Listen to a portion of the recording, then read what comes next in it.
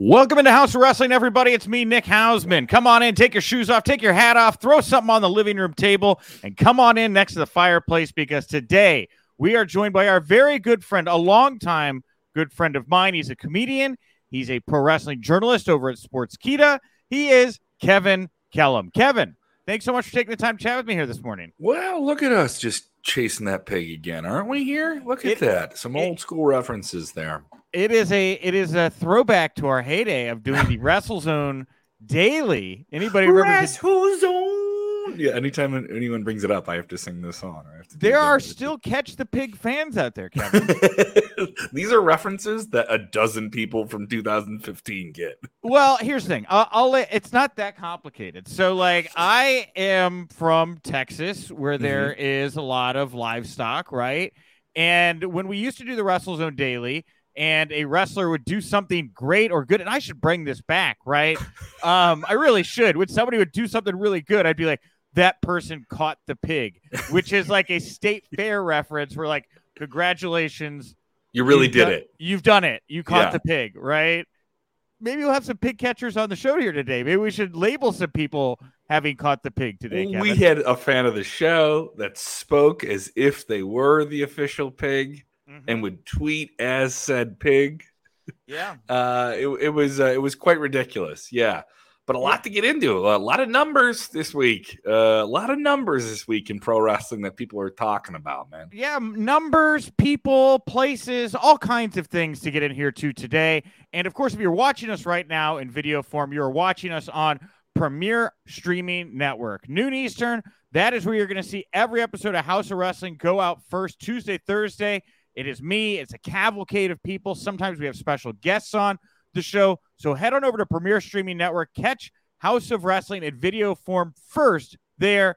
Then head on over to the podcast area or wait about an hour later. Find us on the House of Wrestling podcast feed.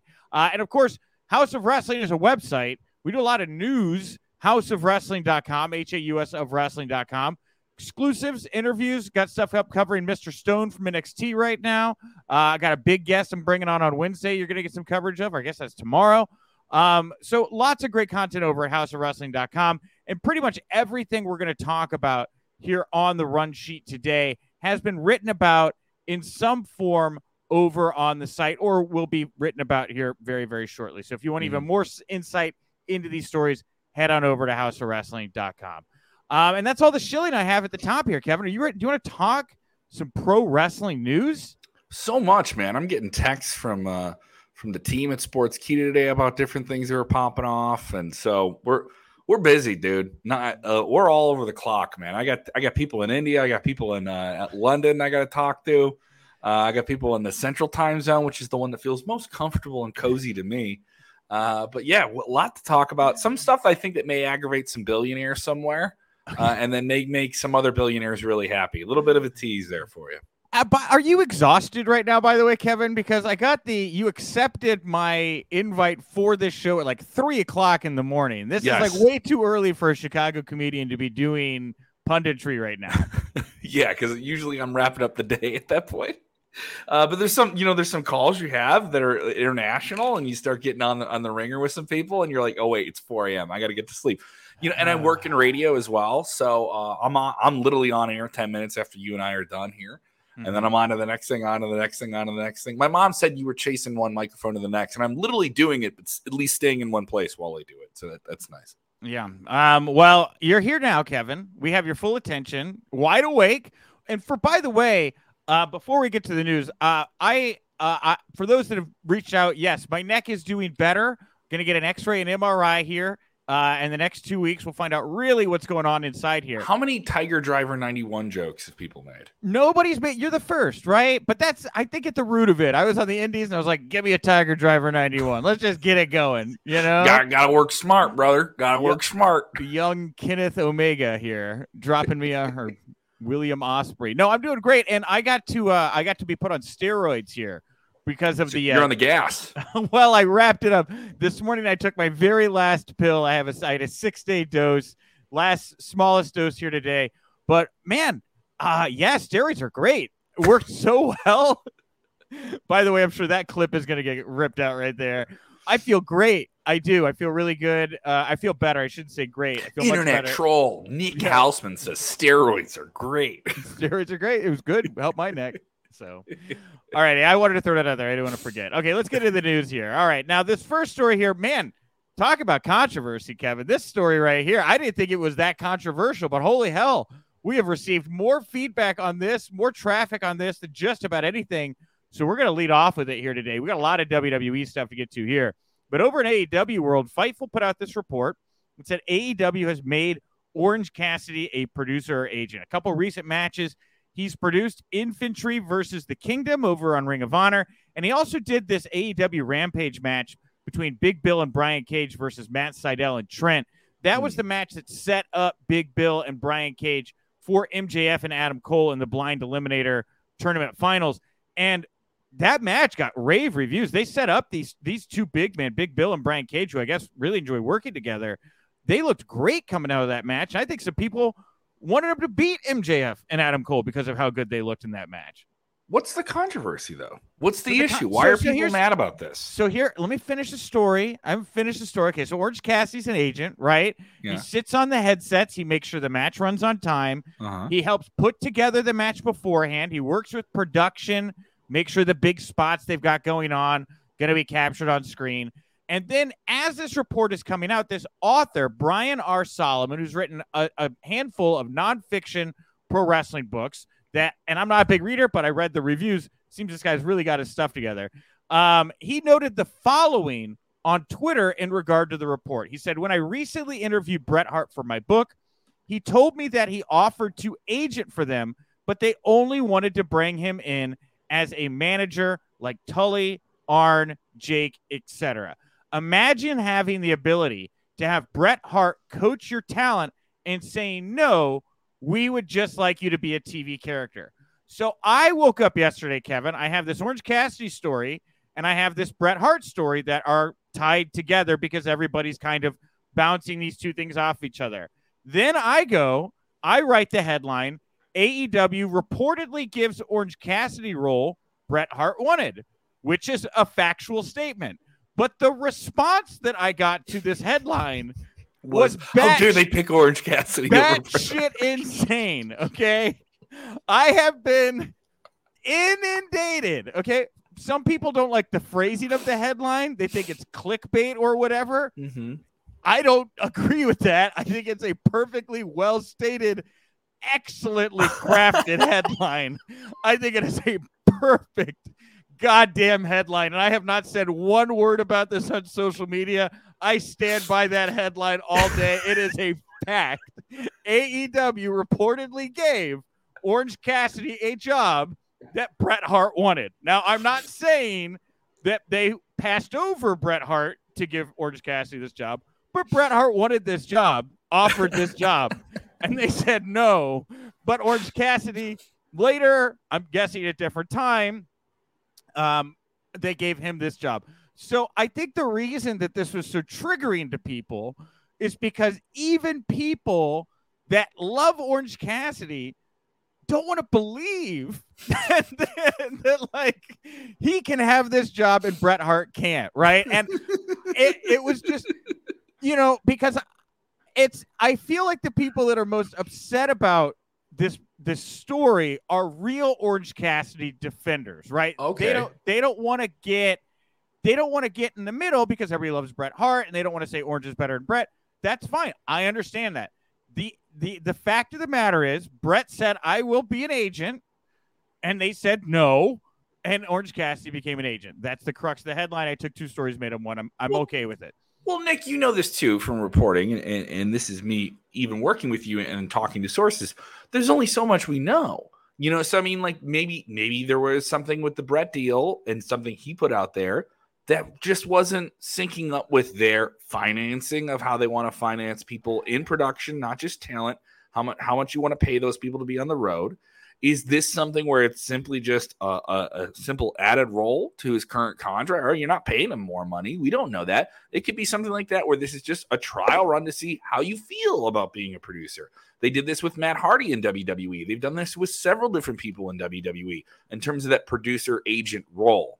And there's some people who've been doing it in AEW for a while, and we didn't even know they were doing it. Chris Hero was an example. He was in line to be doing that for some time before it was public knowledge, right?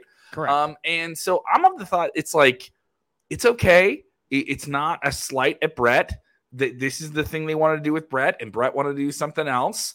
And maybe they don't want to spend the same type of money they have to spend on Brett to not have him on camera. If you're going to get Bret Hart, you want the attention that one of the greatest Canadian athletes, celebrities of all time will bring you on your television program.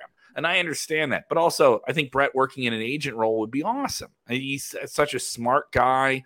He knows how to get so much out of two bodies in a ring telling a story. And that's still the stake of the business. And AEW is such a wrestling in the ring, bell to bell focused thing. I guess it's one of those things. And you know what? This will probably get brought up to Tony Khan, I'm going to guess, on a media call here or an interview very soon. And hopefully we'll get more details on exactly how this played out. But on the surface, it's like Tom Hanks comes to your play and Tom Hanks is like, you guys have a lot of talent. I'd love to work with you guys to be better actors. And they're like, only if you're Othello. And he's like, well, first of all, that's not a good role for me for a lot of reasons. Wait, did you turn down Tom Hanks as a director on your movie? No, I didn't. But like, imagine doing that. But an Othello let's say Macbeth. Okay. Man, our pitch for Russell's Own Pig the movie is not going well. No, it's going very, very badly. But Tom Hanks, it's like befuddled. I would have loved to have helped you all. And they're like, well, if you don't want to be Macbeth, you don't get to be here anymore. And he leaves, right? So it seems a bit like that on the surface, right? So I'm wondering if there's more to it. But I mean, it's, I would be remiss if I did not point out the refrain of different people we've heard from over the years that say AEW talent doesn't really want to listen to more veteran voices from the back. That was like CM Punk's. That was one of the big things he went in on. But it's not like they don't have veteran voices there already. What? They have Dean Malenko's involved in the company. Arn Anderson is involved in the company. At various points, I've talked to these agents, producers, and there is a bit of frustration. Okay. Where it's like, some people listen, some people don't. Mm-hmm. Like, is having somebody with the cachet and this is the right way to do it mentality of Bret Hart in an environment where there's people saying, that was your way. Mm-hmm. We have a little different way, right? I mean, I think Bret as an agent for Collision would be spot on right now. But do the guys over on Dynamite want Bret Hart being like, why are you stabbing him with a screwdriver, right? Why are you dropping thumbtacks through a goddamn cage? Why are you lighting each other's shoes on fire? There's safer, easier, better ways to maybe tell a story. Maybe there was a disconnect. I'll throw that out, It is an issue with AEW where it's definitely, what's the critique is the indie standouts who are draws on the independent level, not at the television level, get it brought in and get a billionaire boost from Tony Khan and become platformed basically up. And now they don't want anyone else getting in that bubble, but now there's some people getting in that bubble and that division, that generational issue. But you don't see that with WWE because WWE, it's always been top down. Here are the people you answer to. Here's the structure.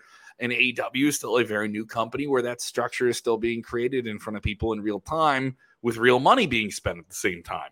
But this is still a company that's going to sign probably the second biggest, if not the biggest non-WWE television contract in a long, long time coming up here at some point with Warner Brothers. So, I mean, everyone being critical of this decision, it's still a show that's performing very, very well. Both shows, Dynamite and Collision, for what is invested in them on cable television in 2023. That's a very good point. Yeah, Collision remains a top 5 entity. As of now, they dipped that one pre-tape week, but I believe we haven't got the official ratings back. I saw Kanawa had some fast nationals up that I guess I know where he got those from. It does appear that we're once again going to get about 560 to 580,000 viewers on Saturday night for Collision. And truthfully, I watched Collision this week.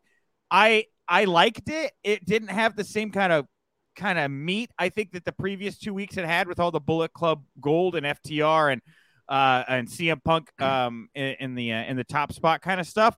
But it still had, they were riding a wave of that momentum. I thought they did a really good show, and I'm interested to see the direction they go in here. I mean, Ricky Starks and Punk, that's a very interesting combination when people really seem to want to love Ricky Starks and not like CM Punk in Canada at the moment. But they're playing it. You know, the crowds are not quiet when either guy comes out, and they're getting the reactions they kind of want for both guys too. Yeah, so, Punk's having to hug Darby Allin pretty tight right now. Yes, you know? But they're not quiet. You know what I mean? No, there's no crickets when he comes out. You know? No. Well, you actually to put a button on this real quick because we kind of got diverted talking all about Brett and forgot about Orange Cassidy for a second. That's fine. In an ideal world, just like I tweeted, I'd love our Orange Cassidy and Bret Hart to both be agents for AEW, right? I think Orange Cassidy is arguably one of the best wrestlers on the planet right now. Certainly has his own style. It's a little bit more updated, modern style than when Bret was actively working in the ring.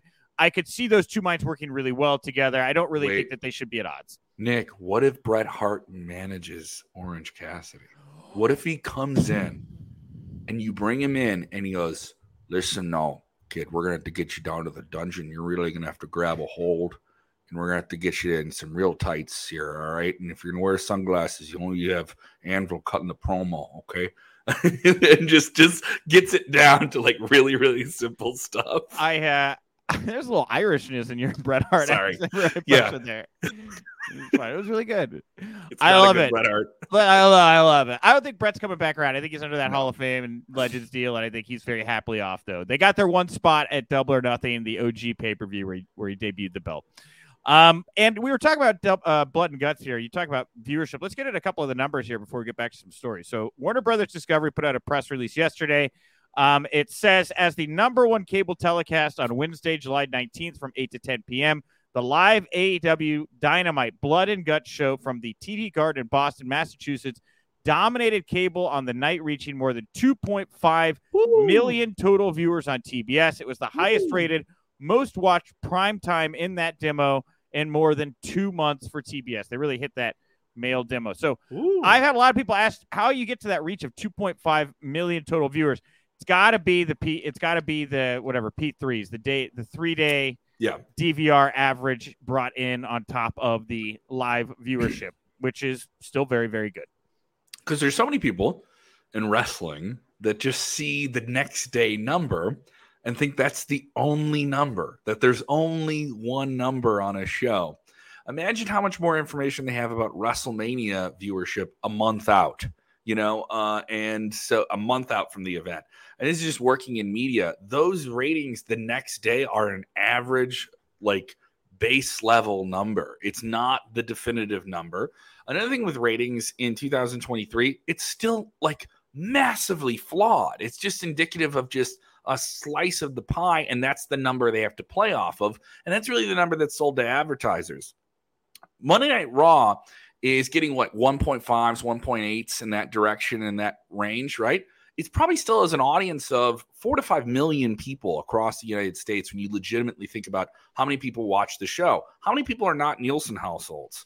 Tons of people. One Nielsen household represents tens of thousands of people, and that's the rating system that we still have in 2023 that doesn't apply social media, that doesn't apply active people like DVRing the show, doesn't apply people like streaming it on Hulu the next day in most cases. So, I mean, when you think about that number, like, yeah, it doesn't surprise me that 2 to 3 million people are watching Dynamite on a weekly basis. And we don't really get access to the streaming numbers because you're right. No. TBS has an app that you could go and stream content on TBS. You can watch TNT. I have a TNT app here on my Roku in my office. It is wild to me because while it seems like it should be getting easier to track viewership, it's somehow becoming harder because like back in the day, you just blasted this like satellite signal or whatever, and it just caught a dish, right? An antenna. And then you just kind of got it that way. How do we really measure that? You got to install these boxes. Now we have like DVRs where you would think we should be able to pretty easily know on this machine what is being watched, right? You take the machine numbers, you combine them with the stream numbers that you have on your app, and then the boom machine stream number comes together. Boom machine stream number comes together, and that's the number we look at, right? The problem is most, big media outlets, they don't want to release all those numbers because while some shows like Dynamite do very, very well, you don't really want to know that other shows, are only getting 10, 15,000 views on a streaming platform, right? So you get this kind of selective release of like what is real. I do think it is a flashpoint when we see these press releases go out with this information, because you know that it is a hot point for them. This is the top line for where they wanted to go out. We also had a couple WWE press releases this past week. This past Friday Night SmackDown drew the highest viewership ever for FS1 with SmackDown. That was the big tribal. What did they call it? The tribal meeting to determine tribal battle. Terms of engagement. Like they wanted to set the terms of engagement. They had to do another framing device to do a promo in the ring, which I understand.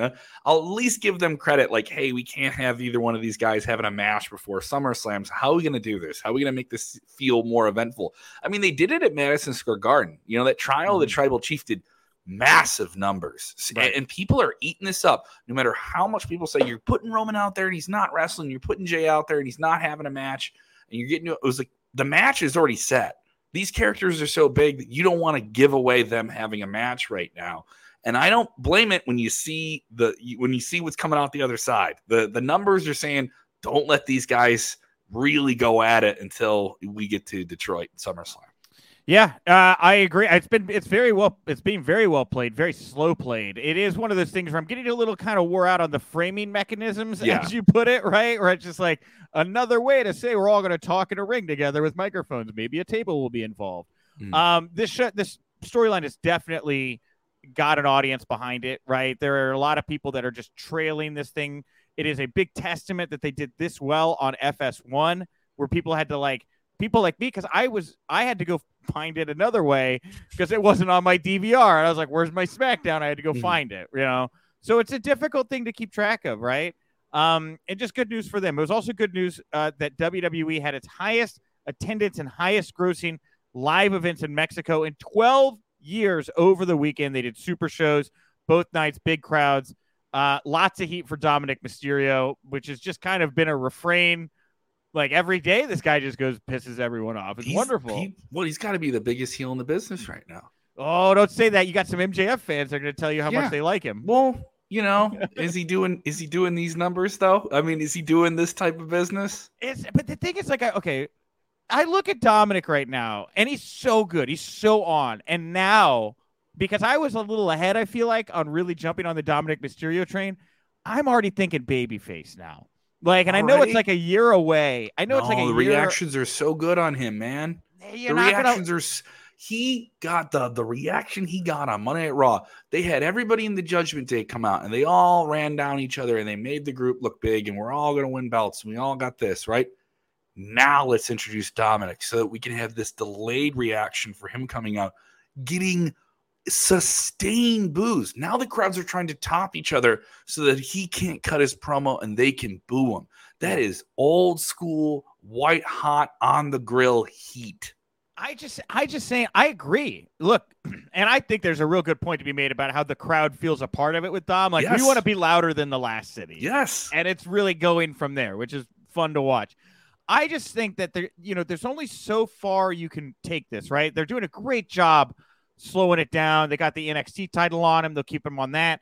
I don't know if in a year or so he's in the world title picture or not, maybe like the mid-card title picture, but it does start to kind of, it starts to make a little bit more sense to me. Obviously, money is a big motivating factor for Rey Mysterio, but he's openly on the record said he really just wanted to come in, get Dom over, and then kind of be done, retire. I interviewed Ray about 5 years ago when he kind of came back to WWE, and it was clear that something was going to happen with Dominic then. And then the pandemic happens and all these different changes happens. But then Dominic gets rolled out that big SummerSlam match a couple of years ago. In the pandemic, the best part of that SummerSlam was Roman coming back and Dominic Mysterio having a debut on pay-per-view, having his first real match on pay-per-view with Seth Rollins. And since then, things cooled off. I did this big video. It's up now on Sportskeeda Wrestling's channel about how there was this excitement about Dom as the new Mysterio, and then it kind of came down because you saw the framing that wasn't going to work. It was just too easy to say, oh, he's just there because he's Rey Mysterio's kid. That seems like an easy write-off for some very casual fans, right? Now those same casual fans, there's a couple people they're tuning in to see. Roman Reigns, Jey Uso, Rhea Ripley, Dominic Mysterio. In terms of the 4 people in WWE you can say that fans are talking about the most, it is not out of line to say that Dominic is someone that people are talking about. They're entertained by his interaction with Rhea Ripley. They're entertained by that very unique presentation.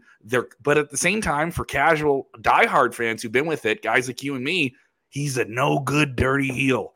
Stealing belts from people, stealing finishes, making his way town to town, finding another trick to get his way through it. And also, he lost at WrestleMania.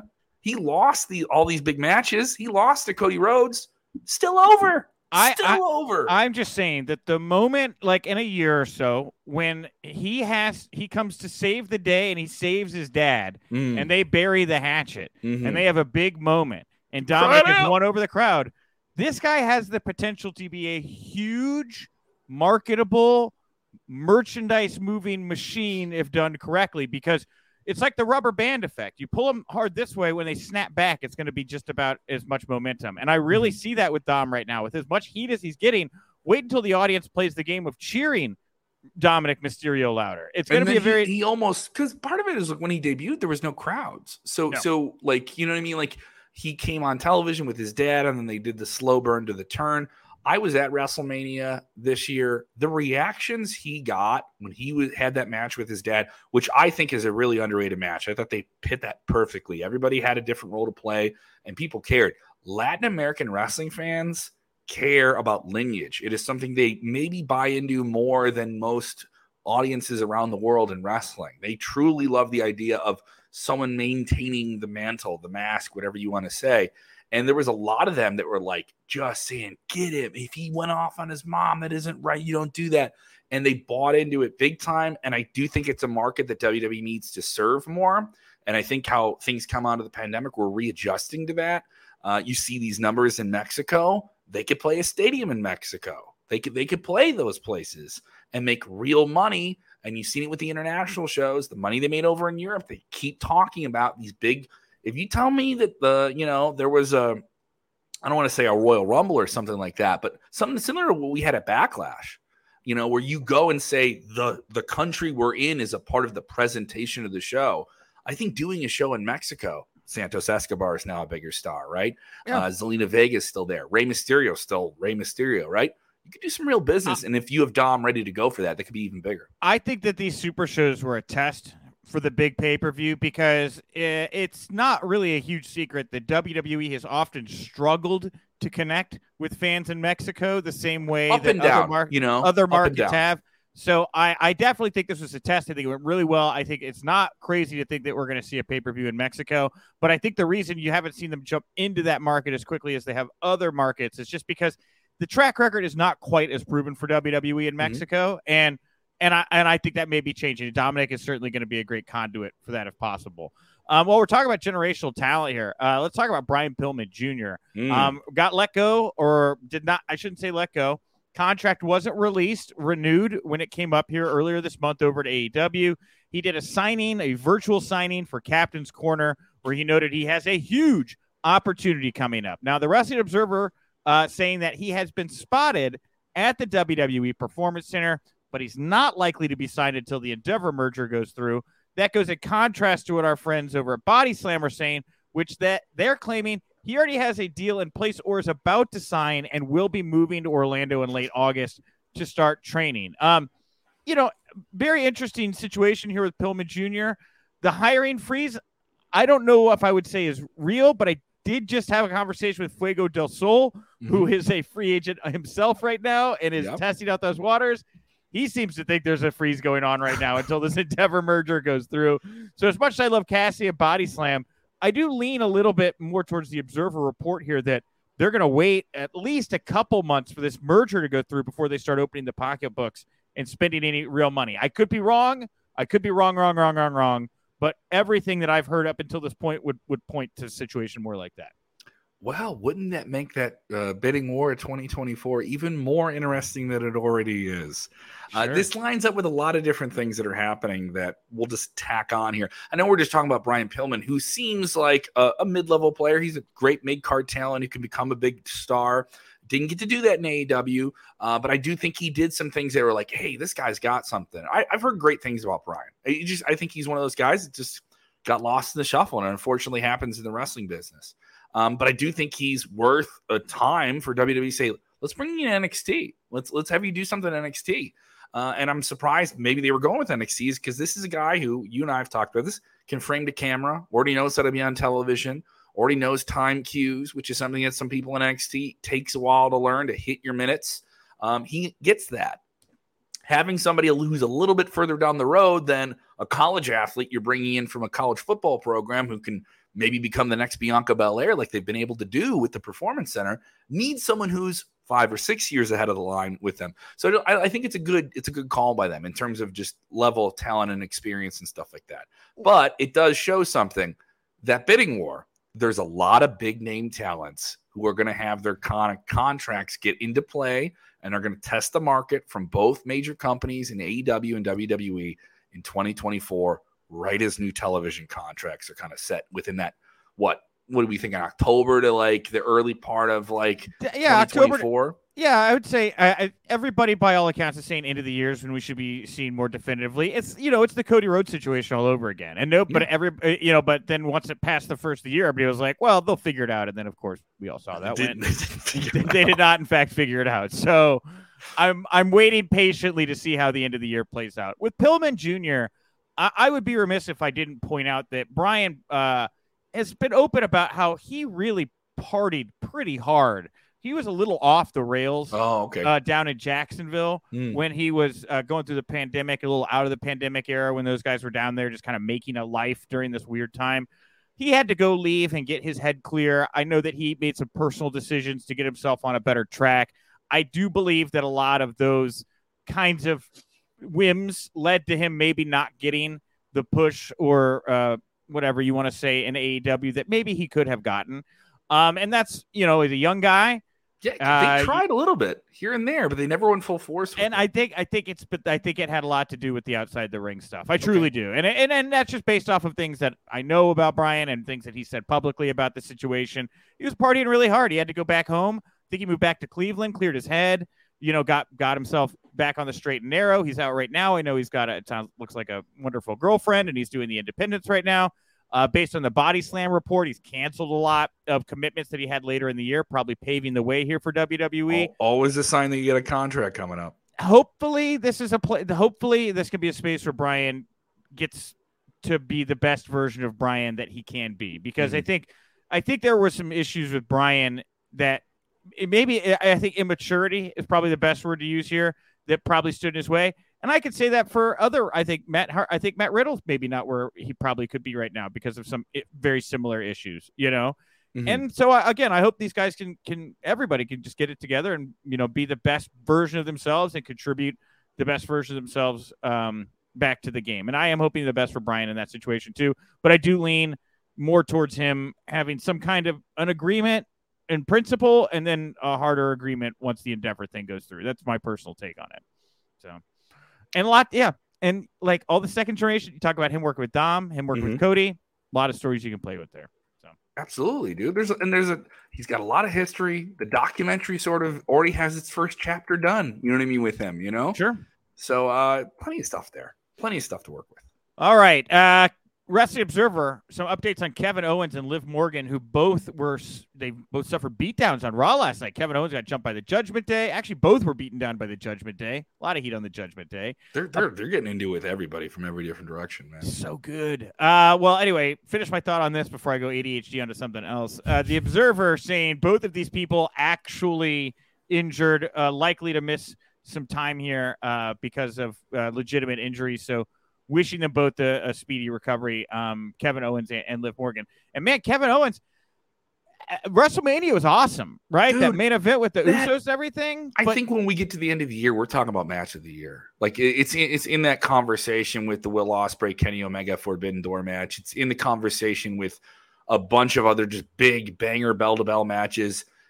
I've been to a handful of WrestleManias. That is one of the most satisfying WrestleMania matches I've ever seen, where I walked out and I was like, I don't know what you want to be critical of in that match. If we weren't getting Cody, we got that. In terms of like the big good guy beat the bad guy moment, and you got so much emotional investment and so many people cared about it. I loved it. I was hoping that because they were featuring Owens and Zayn more, and they were getting into real, more in-depth tag team storylines that just didn't have the Usos tied to, because the Usos now were completely off with Roman. It doesn't feel like a tag team to me. It hasn't in a while. It feels like two dudes that are a tag team. Yeah. And that's like, kind of been a knock on WWE in years past. The Usos did their best to really try to, obviously they're one of the best tag teams of all time, if not the best. Mm-hmm. But Kevin Owens and Sami Zayn, I don't know. I don't know that they've helped the tag team division. I think they're both very entertaining performers. Kevin Owens has obviously been getting through some stuff. Sami Zayn did the honors for Dominic Mysterio. Granted, they were dirty last night. They're just a very different spot than they were just a few months ago. Which is that an injury thing?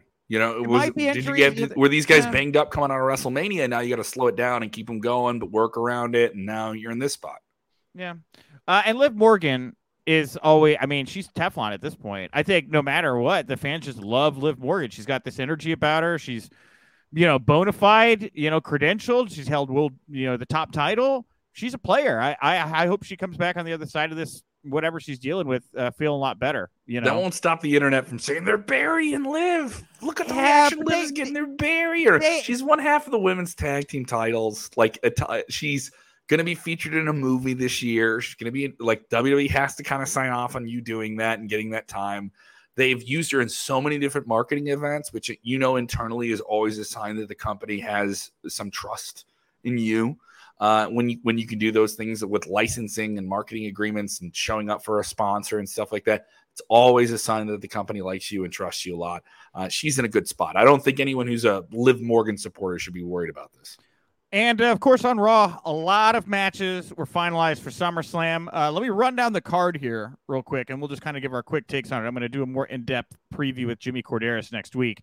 Roman Reigns, with Paul Heyman and Solo Sikoa, is going to take on Jey Uso in a tribal combat match for the undisputed WWE Universal Championship and recognition of Tribal Chief. Cody Rhodes, Brock Lesnar 3, Rollins, Balor for the World Heavyweight Championship, Asuka, Charlotte, Bianca, triple threat for the Women's Championship, Ricochet, Logan Paul, Rousey, Shayna Baszler in a fight. Don't know what that means quite yet.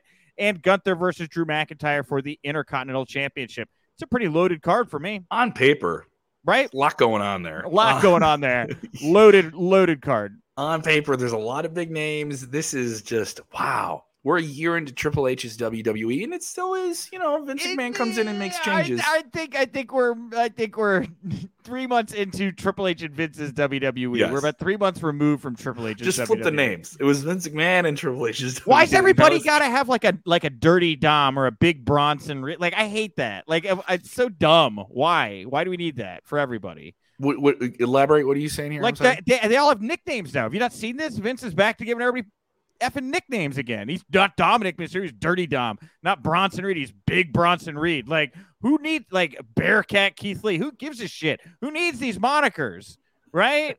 If it was a cool moniker, Scottish Psychopath, great, love it. Big gives a Dirty Dom though has a ring to it though. Dirty Dom is fine. It's like Dirty Dom sounds like the guy who's at your bar and he comes in at 2 a.m. You're like, oh, Dom's here. I got to get out. I don't need to see the word dirty in quotation marks. I call him Dominic and call him Dirty Dom. It's cool that way, right? I don't need to be called Seth quote unquote freaking Rollins, right? I guess he loves it, but I don't need that one either. I toss them all. There's a couple if you're going to do it, make it a cool moniker. If not, if it's a one-word thing, I'm over it. I don't need it. That's not for me. Okay? Go ahead. Oh, man. It's just no matter what, look at these numbers, man. Ratings are up on Raw and SmackDown. It's such a good time when you're thick into this you can now negotiate with any party for the television contracts now for Raw and SmackDown, which are the most profitable investments they have that they can turn over. And you have multiple stars. We're talking about a card. We brought up Owens and Zayn. They're not on this show. You know what I mean? They're not. There's a lot of big names that are not on that card that we brought up that are not present, that are still doing things on television. AJ Styles, not on that show. Some other big names. Rey Mysterio doesn't have a match on this pay-per-view. But you're bringing up these names, and it's interesting how this is all playing out. You have a big pay-per-view. Everyone's talking about big returns. The Bray Wyatt Undertaker stuff came up yesterday. how could that play out? I don't know how you would just insert him into the show somehow. But with these big quarterly pay-per-views, the expectations are high. But the expectations are high also now from casual wrestling fans, not just the diehards. You have casual fans that kind of come and go, right? The people that would tune out after WrestleMania season, you and I are always talking to around a Royal Rumble party, they kind of just get back into baseball or whatever, and the summer happens, right? I think those fans are still here right now. And that is indicative of what WWE's been doing with a more consistent week-to-week storyline with a big character that everyone's chasing in Roman Reigns and a lot of good supporting stuff underneath it. Man, they changed up their formula this year a little bit, especially with the Roman beating Cody thing that everybody questioned, but they have filled the time between WrestleMania and SummerSlam better than any time in recent memory maybe ever. Right? Mm-hmm. Because you bring up a really good point that you didn't feel that drop off. No, you didn't feel that hangover that we get after WrestleMania. You usually get a dip there, and they've really done a good job of, at least on the SmackDown side of things. I think Raw, and look, I know we all love Viking 3-hour Raiders. show. It's not just that, but it's goofy, right? There's like a goofy where Vince McMahon does goofy shit over there, and it's weird. But I think it's a very, very strong card. Very much looking forward to SummerSlam, and yeah, that Roman Reigns Jey Uso tribal combat thing is going to be just out of this world.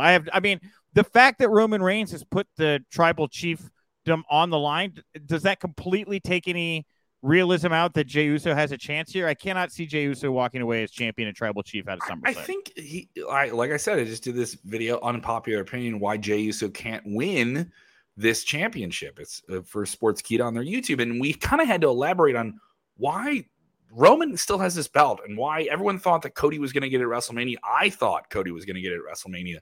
But you look at the numbers, it's just undeniable. There's still a lot of people that look at Roman like he's the Darth Vader, and we're in Empire Strikes Back right now. You know, we're not in Return of the Jedi. We don't have the Jedi to come in and take him out and make him remove the helmet and say he's sorry that he was evil this whole time. And at some point, maybe that happens. Is that WrestleMania 40 in Philadelphia like a lot of people think it could be? Is this a swerve where you go somewhere else with it? There's been years of emotional investment in this character. It isn't just the championship. The championship is just the jewel, right? I'm not diminishing it, but the family is the big selling point here. If I'm WWE, the entire Anawahi family, as many of them as we can get, got to be somehow involved in the presentation of this. The whole tribe has to be there. Afa, Sika, the Wild Samoans, Rikishi. Does The Rock have some involvement? Is Tamina there? They all have to be a part of that. And when Jay goes and says, this is tribal combat, this is the old country, this is the old way. And he goes, did the elders approve this? It was their idea. And it was like, okay, now you're bringing in this whole other personal family element, which they've played on.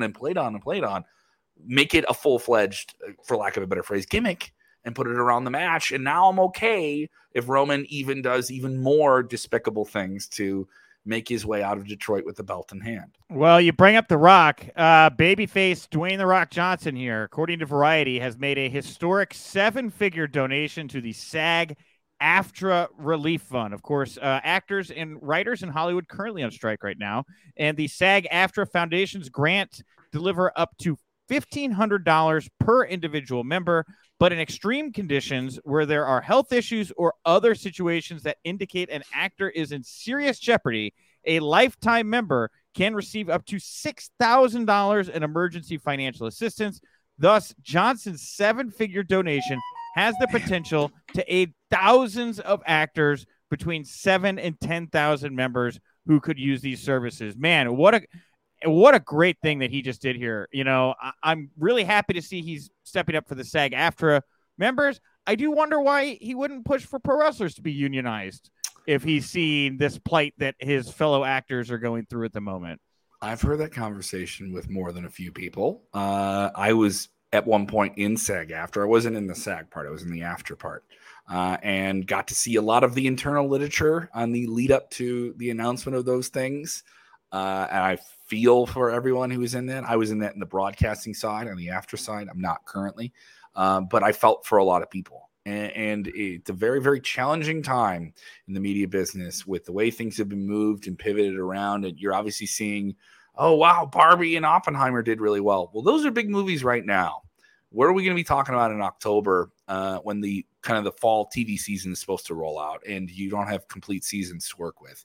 and we're getting into 2024. We're still seeing this game play out between the big Hollywood studios and stuff like that. The fact that Rock went to people who were on the front lines of that fight on one side and said, this is my money that I've made as a massive, massive movie star that I'm going to pick a side. And also it's worth noting, he's a producer. He's a producer as well. And so the production side is the studios that are saying, we don't want to put in this much money. So he's on the studio side and also on the other side. And there's plenty of people that do that. There's plenty of big stars that do that too. But the fact that he took that much money and said, I'm just going to make a charitable donation that is life-changing for some people. And you had studio executives off the record, not saying their names, but being quoted in articles saying, our game, at least with the writers in this strike, is to drive them into homelessness so that they cave, and that we'll break them. If we can break the writers, we'll be able to get the actors union, SAG-AFTRA, to fall with this as well. And that was a stated goal. That was a necessary evil. Kevin's referring to a Deadline article where there was an unnamed executive that said what it said. I'm just citing the source for what you just said there because it's not complete. It's not something you found on 4chan or some shit like that. No. So it's a real thing. I didn't talk to a guy who knows a guy. Yes, it's great. There you go. It's a real thing, and it's great what Dwayne did here. I do think that it is certainly a conversation with everything going on right now. Seth Rollins got some flack for some comments to TMZ about how he stands with the actors, but he hopes because of this, maybe some people will check out WWE. I don't know that that's a great line. I think he's promoting stuff. Give me a second, Kev. Yeah, I get it. Yeah. You know who can't promote stuff right now? The actors in the union, Kev. All right. And you know what? Who's not getting paid? The actors in the union right now. If anybody, here's 5 cents worth of advice to anybody in the business with any clout. It is okay to say, I stand with the actors and writers unions, and then just stop talking. Like, there is no reason to. I don't care how nice you are about it. Gloating about how you have an opportunity to succeed while others are struggling will never resonate, even if said in the nicest of ways. And you can have anybody you want run to Seth Rollins' defense and say, "Oh, he didn't mean it that way." Doesn't matter. The inherent fact is, he said that he was willing to take the people that aren't supporting the actors right now or can't and make them fans of his in an environment where there's a non-union standard. And I don't think it's good. And I would encourage anybody in this situation to just say, I stand with the actors and writers, and leave it at that and not say anything else. Well, I can bring this up because it is such an upheaval thing in the media world. And we always have those kind of conversations. There are circumstances right now with this strike happening, when it's happening, how it's happening, and how long it can be drawn out, that correlate with all those things we were talking about. TV negotiations. AEW is all but going to announce some type of deal in the fall for a new television contract. God willing. That will be a massive deal for them. Probably the biggest deal they've ever signed as a company, and maybe the biggest deal since WCW for a non-WWE television wrestling product, right? WWE is going to sign deals that are probably bigger than the billion-dollar ones they did a couple of years ago, right? All of those happening for a big week-to-week episodic show that has storylines, much like any other scripted TV show that somehow operates outside of that, right? And now that property is going to become even more valuable because you have with it currently talent that you don't have to deal with in the same way you do on any other scripted TV show. And I'm not saying that's right. I'm just saying it's not that right. Is what it is. No, but that's the thing, Kevin. And like bragging about how we are running this like do you think that's kind of what he was getting at? But even the way you just said it, you're like, I'm going to try to say this in a really nice way. Comes off horribly. Comes off very, very badly. Like, I think that it is wrong that they're like, imagine the NFL players go on strike. Okay. Mm-hmm. And then a bunch of non-union football players start running games. And they say, hey, if you're missing the NFL, come check this thing out. And all of a sudden, those people that were supporting unions by going to union events are now going to non-union events and undercutting the union, Kevin. Like, you're undercutting the union when you do that. You are not helping. It's the infamous Tom Green Undercutter's Pizza sketch. You are not helping the cause when you do things like that. You are a scab in a lot of ways when you do that kind of thing. Mm-hmm. And so I would, again, just recommend to any wrestler trying to keep their, keep their powder dry, do not say anything beyond I stand with the writers and actors union. You are going to open yourself up for a huge onslaught of criticism. And everybody else. If this thing drags out, then I hope it doesn't. If it keeps going on and on, how easy is it for a big name who's a huge actor that's tied to insurance with productions like a John Cena, a Rock, some other guys are in that kind of role to a degree.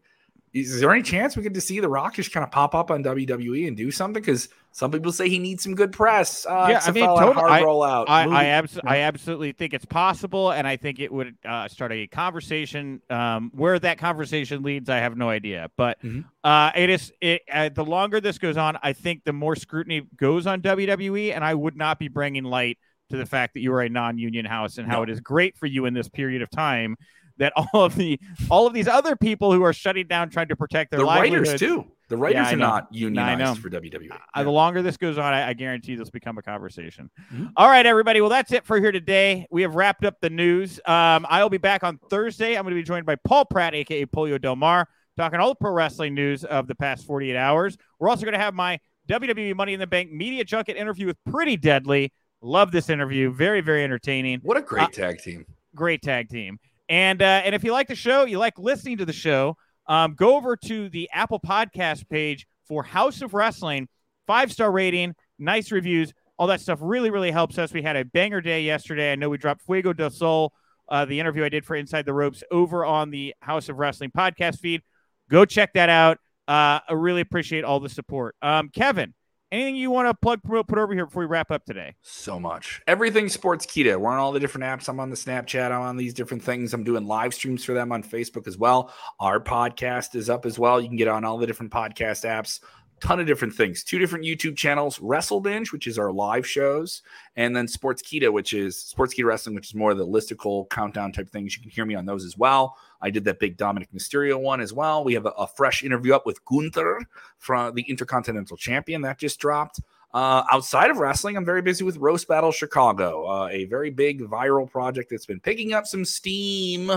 And we just launched a Patreon, and we have some big shows. We're going to be at Madison Comedy Week in Madison, Wisconsin, coming up August 10th. There you go. All right, everybody. Well, thank you so much for dropping into House of Wrestling today. Please go over to the door, grab your shoes, grab your coat, grab your hat, grab whatever it is. Grab anything that is left over on the kitchen room table. I hate leftovers. Get on out the door. But remember, you're welcome back anytime.